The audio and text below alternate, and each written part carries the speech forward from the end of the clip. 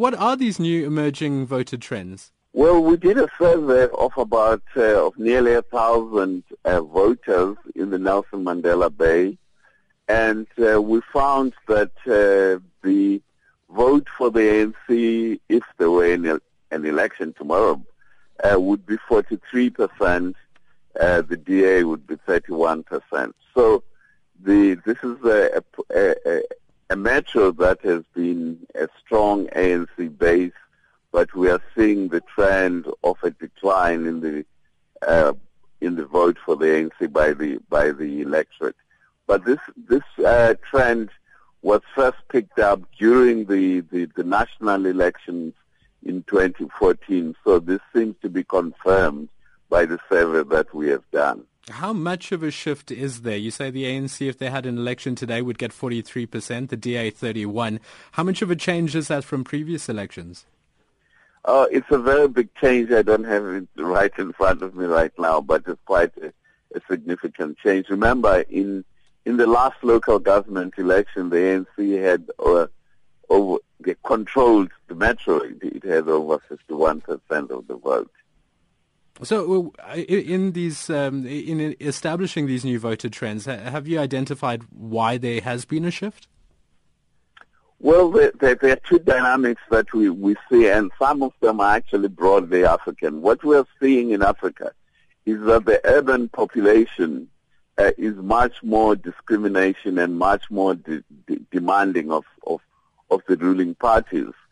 We saw this in Zimbabwe, whereby ZANU-PF, for example, lost almost completely the support of the urban population. All urban municipalities were won by the opposition movement for democratic change.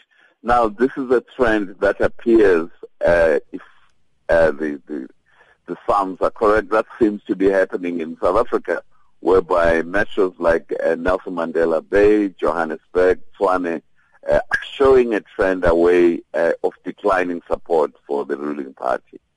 Moeletsi, we've been seeing in the last few days, and really one could capture in the last few years, there's been demands for basic service delivery on the ground, and the Eastern Cape doesn't escape these. We were there for a special broadcast in the northern areas of PE, where we found disgruntled parents unhappy with an education department that constantly makes promises and doesn't deliver. There are students sitting in a ratio with teachers of 60-1 in some of these classrooms in the northern areas, and parents took it upon themselves to shut down these schools in defiance of the law, in defiance of appeals from the Premier, from the Education Department. I mean, are these issues starting to crop up and affect, our national political decisions? Yeah, what was interesting in our survey is that the issue of service delivery is actually quite prominent with ANC voters, with people who said they were going to vote for the ANC in the survey. But taking the country nationally, Dhashen, the issue of service delivery in South Africa is huge. According to the Minister of Police he revealed that in 2014, and he was addressing Parliament, he revealed that in 2014 there were 14,700 service delivery protests in South Africa. So this is a very major issue for the people of this country, which has to be addressed, and it's escalating further and further with the failure of the government to meet the expectations of the electorate and of the population. Well, let's see, often when we talk about surveys, we forget how they're done. I mean, can you tell us how you go about doing a survey like this and how you ensure the credibility of those results? Well, there are statistical methods which are developed essentially by Statistics South Africa. So the company that did the survey for us is a multinational called Ipsos, which is one of the world's largest marketing companies. But it uses the models that Statistics South Africa uses for measuring all sorts of things. So in terms of the sample that they had, which was 974 people were interviewed, that represents nearly 900,000 residents of the Nelson Mandela Bay population, which is approximately the voting population here.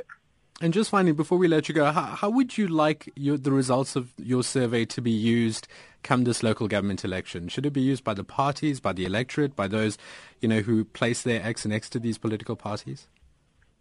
Well, actually, what we found is that the information, and a lot of it we didn't know exists. This information is very, very useful for a huge number of people. The parties, of course, the political parties that are contesting the election, it gives them a lot of information broken down by race, for example.